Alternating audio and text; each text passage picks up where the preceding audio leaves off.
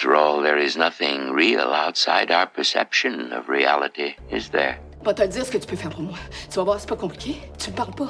Tu me poses pas de questions. If you wish to avoid prosecution, I would advise that you comply with our language laws. This is the Royal Canadian Movie Podcast.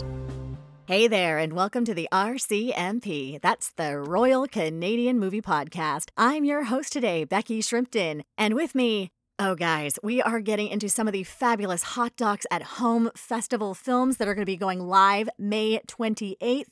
The good people at the NFB have sent me a few of their fantastic films. I have watched everything they've had. However, due to time constraints, I'm only going to be able to interview a few people for them. But the first up, I am so glad I watched this movie. I'm a better person for having watched this movie. It's called Wintopia. It's by Mira Burt-Wintonick. It's beautiful. Mira, welcome to the show. Oh, thank you so much for having me and for that really lovely introduction. It's really something special. I mean, Hot Docs itself is a really important time for me personally. It's the only time I ever get to see my friend Charlotte because it's the only time she makes time to actually see movies in theaters. And she always wants to see like the most devastating, horrifying, like life-altering in a terrible way films and like traumatizing for lack of a better word. And then this was one that I was like, oh, I would have made her see this and we would have cried in a good way at this one. And it would have been so great. So I'm glad I got the chance to see it. Let's talk a little bit about Wintopia and, of course, your dad. So tell us about Wintopia. Yeah, so Wintopia is my film that's kind of completing the unfinished film of my dad, Peter Wintonick, and his search for utopia. So he was a filmmaker who made many films like Manufacturing Consent about Noam Chomsky is probably his most well-known film. And over the years, as he was making other films, he was filming a film about utopia on the side. And he was searching and traveling to different countries and different societies and looking at how they imagine an ideal world. And he had these hundreds of tapes in the basement from this 15-year process that he'd been traveling around and collected all this material. And he always intended to make a film with that footage, but just never got around to it and got busy with other projects and stashed these tapes in the basement. So after he died, I gathered that material and watched it for the first time and tried to create a portrait of him and of our relationship and of utopia through this footage. You did this, of course, after your father passed away, and this wasn't the first time you'd made something with your father's material. You had a film back in 2009 called Pilgrimage. Working on that beforehand, did that give you some insight in how you thought this film should progress? Well, at first I was definitely trying to make his utopia film and finish the film that he would have made. And it took a while for me to realize that it was impossible for me to make that film, that once he died, like that film kind of died with him and there was no one else that could have really made it the way he would have made it. And also that wouldn't have been wouldn't have been a great film, like me trying to make exactly what he would have made. I just needed to actually make the film that only I could make, which ended up being like a very personal film and more of a story about a daughter trying to connect with her father through this material. But it took a while to get to that point because it was kind of his dying wish to have a film made about his life and his work. And so I was kind of trying to have this utopia film finished. So I kind of felt that burden in a way of like trying to do right by him and finish this film for him. But it took a while to kind of actually let go of that idea that I could somehow complete what he was trying to do and actually try to make it more of my own film. There's this concept I like from Celtic culture called a geese. Are you familiar with this? No, I'm not.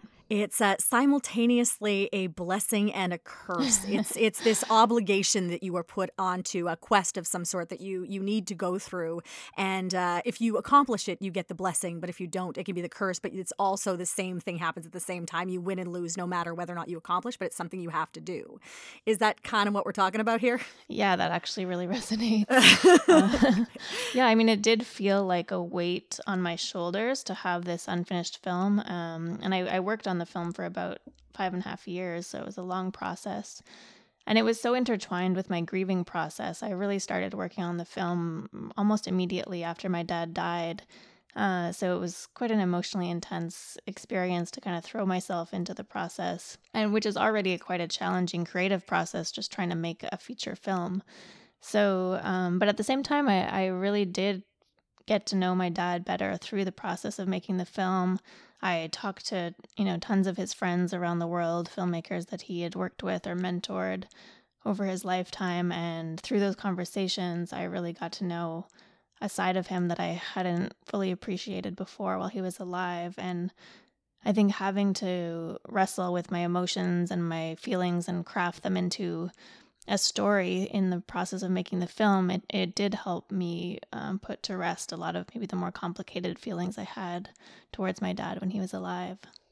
You predominantly work in audio documentary in your day-to-day professional life, and in the documentary, you've chosen to insert the adult version of yourself. There's a lot of footage of yourself as a small person, but as a grown-up, you're predominantly in voiceover instead of being on camera and guiding us through that way. You really let your father be the center of attention, as I'm sure he was very often. Was that a choice for comfort, or just a choice of how you felt would serve the narrative best to kind of stay out of the way? I guess a little bit of both. I did audio interviews with people instead of, like, with friends of his that I spoke to, instead of filming them as well. And I really wanted to stay in the bubble of my dad's Wintopia footage. So the film is really a found footage project, and it's just only using his images that he filmed or clips of his own films and filmography.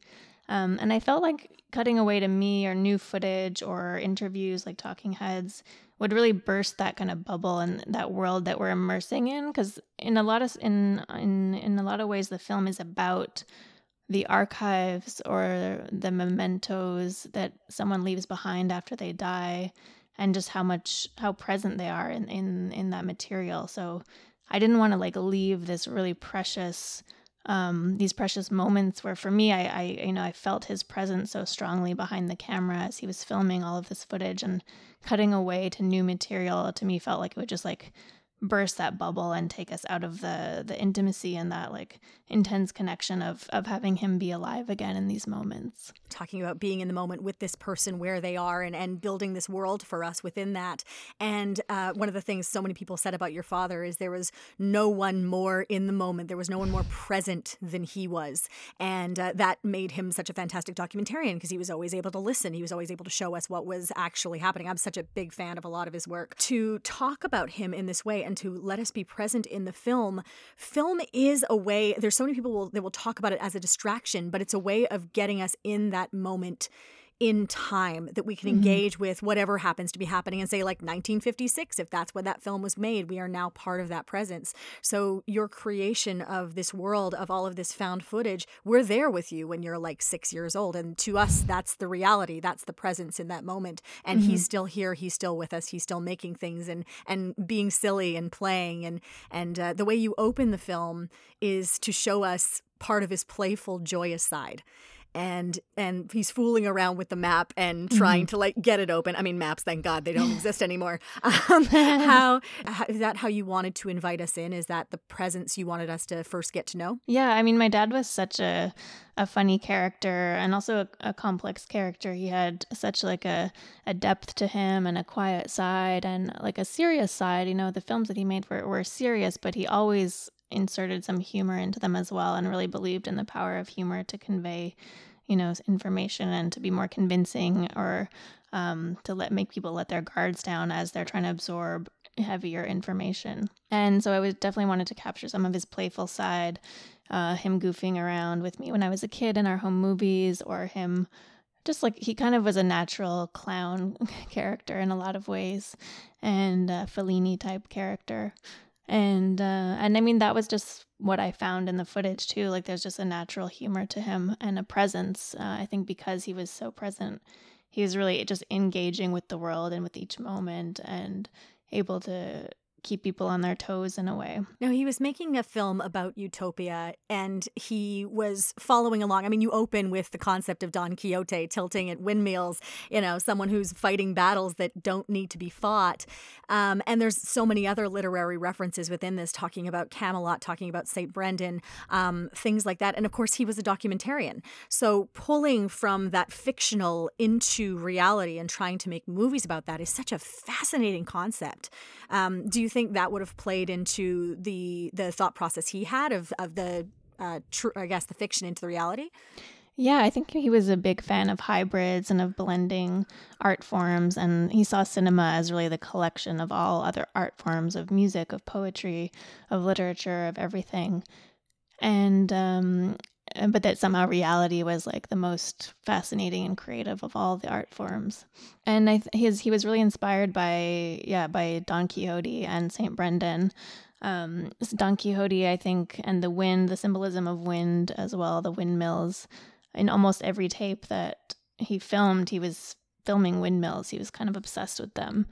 And he would, at the same time, the St. Brendan character, St. Brendan was this Irish monk from this, like, he's actually a real character. It's nonfiction, but, you know, who knows how the myth or the legend evolved over time. But he was a monk from the 6th century in Ireland who set out in search of paradise on earth, like actually set sail in a boat looking for a physical paradise, this holy island. And so that was another image or idea that really inspired my dad as just, you know, someone who wouldn't sit around and wait or like be satisfied with the idea that utopia or paradise or a better life is something that should only be given to us when we die in heaven as this kind of concept in religious faith, but that instead we should really fight for it and search for it in our living daily lives. Now, how much do you think fiction would inspire us to believe there is better, to give us that hope? Well, I think, either fiction or any art form, documentary as well, can inspire people to think differently, to imagine a better world. I think for Peter, utopia wasn't a place. It was really just an act of imagination, and how imagining things differently, imagining beyond the status quo, was a way to place pictures of possible worlds in our mind. And that once you imagine them, that's like the first step in actually trying to bring some of that imagination into being and striving towards it. What were some of the big surprises for yourself as you went along and made this film? I mean, I was one of the disappointments, I guess, when I first started watching the footage was that I was really hoping there would be a lot more of him on camera. I thought that he would be turning the camera on himself and giving little video diaries or just talking to the camera. But of course, when he was filming it, he thought that he would then eventually edit it and write a voiceover or, you know, who knows, like complete it in other ways. So he didn't feel the need at the time to be on camera as much or filling in the blanks as he was filming. So that was one sort of surprise and a bit of a disappointment. But yeah, I was like, I mean, I guess I got to know him through I got to understand the boundlessness of his obsessions in a way. Just the fact that every time he would go to these film festivals around the world with different projects, he would always make these detours to film something that inspired him or something that felt utopian to him. So just that he was so determined and like just really persevered and went out of his way to like keep working on these projects when he, just spending hours and hours like working on this thing on the side while he was doing a million other things too. It just really gave me a glimpse into just how much of a hard worker he really was, and how nonstop and how, just obsessive he was with working and creating films. And I appreciate it, too, as being the limits of what a human being can do. Something I think you do beautifully in the film is you really find the balance of the man who inspired so many people to make great work and who made great work himself, and his family paid a little bit of the price for that. And as you talked about, having to get to know him in certain aspects later on, and having that, we have such a culture now of like, go, work faster, do, and seeing the cost of being able to work on that level and to inspire so many other people is just such an important reminder to us all to appreciate everything of what we have, to find that balance. Mm-hmm. Yeah, I think the film is about examining that balance and trying to see how he could have reconciled things a bit differently, or whether that would have been too much of a sacrifice. In the sense, like, I started making the film feeling a bit of resentment for how little time he had spent at home when I was growing up, because he was always away, always making films, always mentoring other young filmmakers. But at the same time, through the process, I kind of learned to appreciate just how valuable that work was that he was doing. And so if he had spent more time at home, it would have been sacrificing, this greater work that he was trying to accomplish. So it's a tough thing to balance and to figure out what the right thing to do is, I think when he died, he was able to have such a peaceful death in a way. He was just 60, but he faced his death really bravely and never panicked or had no fear surrounding it. And I think it was because in his mind, he really felt like he had lived every day to his fullest ability in terms of trying to make the world better for other people and trying to make films that would inspire people to look around them at the people whose lives are maybe harder and who are struggling, and trying to figure out what we can do about it.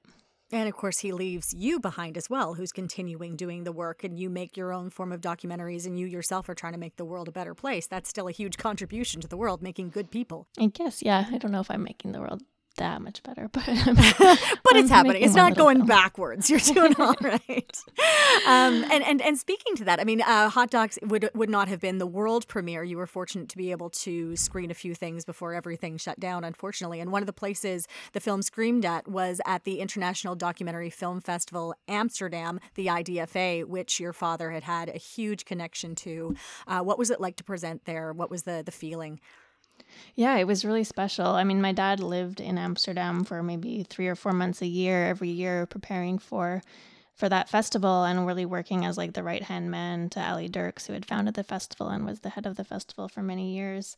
And but I had never been there with him during the festival while he was alive. But it really felt like it was like his second family, that whole crew and that festival.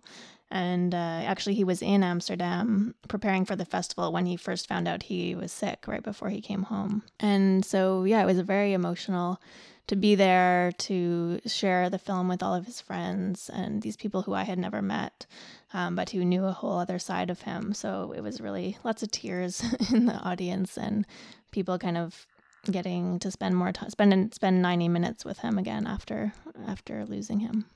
That must have been something really special. I mean, the most we hope when we put out a piece of art is that it moves people either to tears or laughter, possibly rage. And it seems like you've accomplished this with people being able to see the film through the Hot Docs at Home Festival, through the Hot Docs website. What do you hope people take away if they're watching this at home?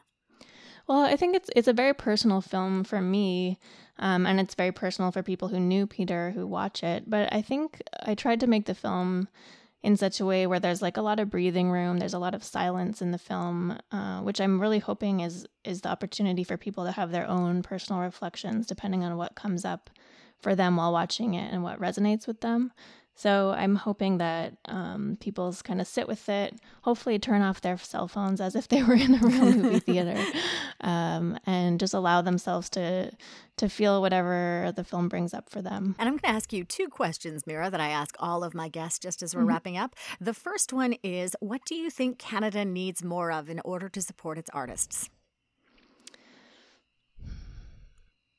Money? I mean, yeah, it's a good question.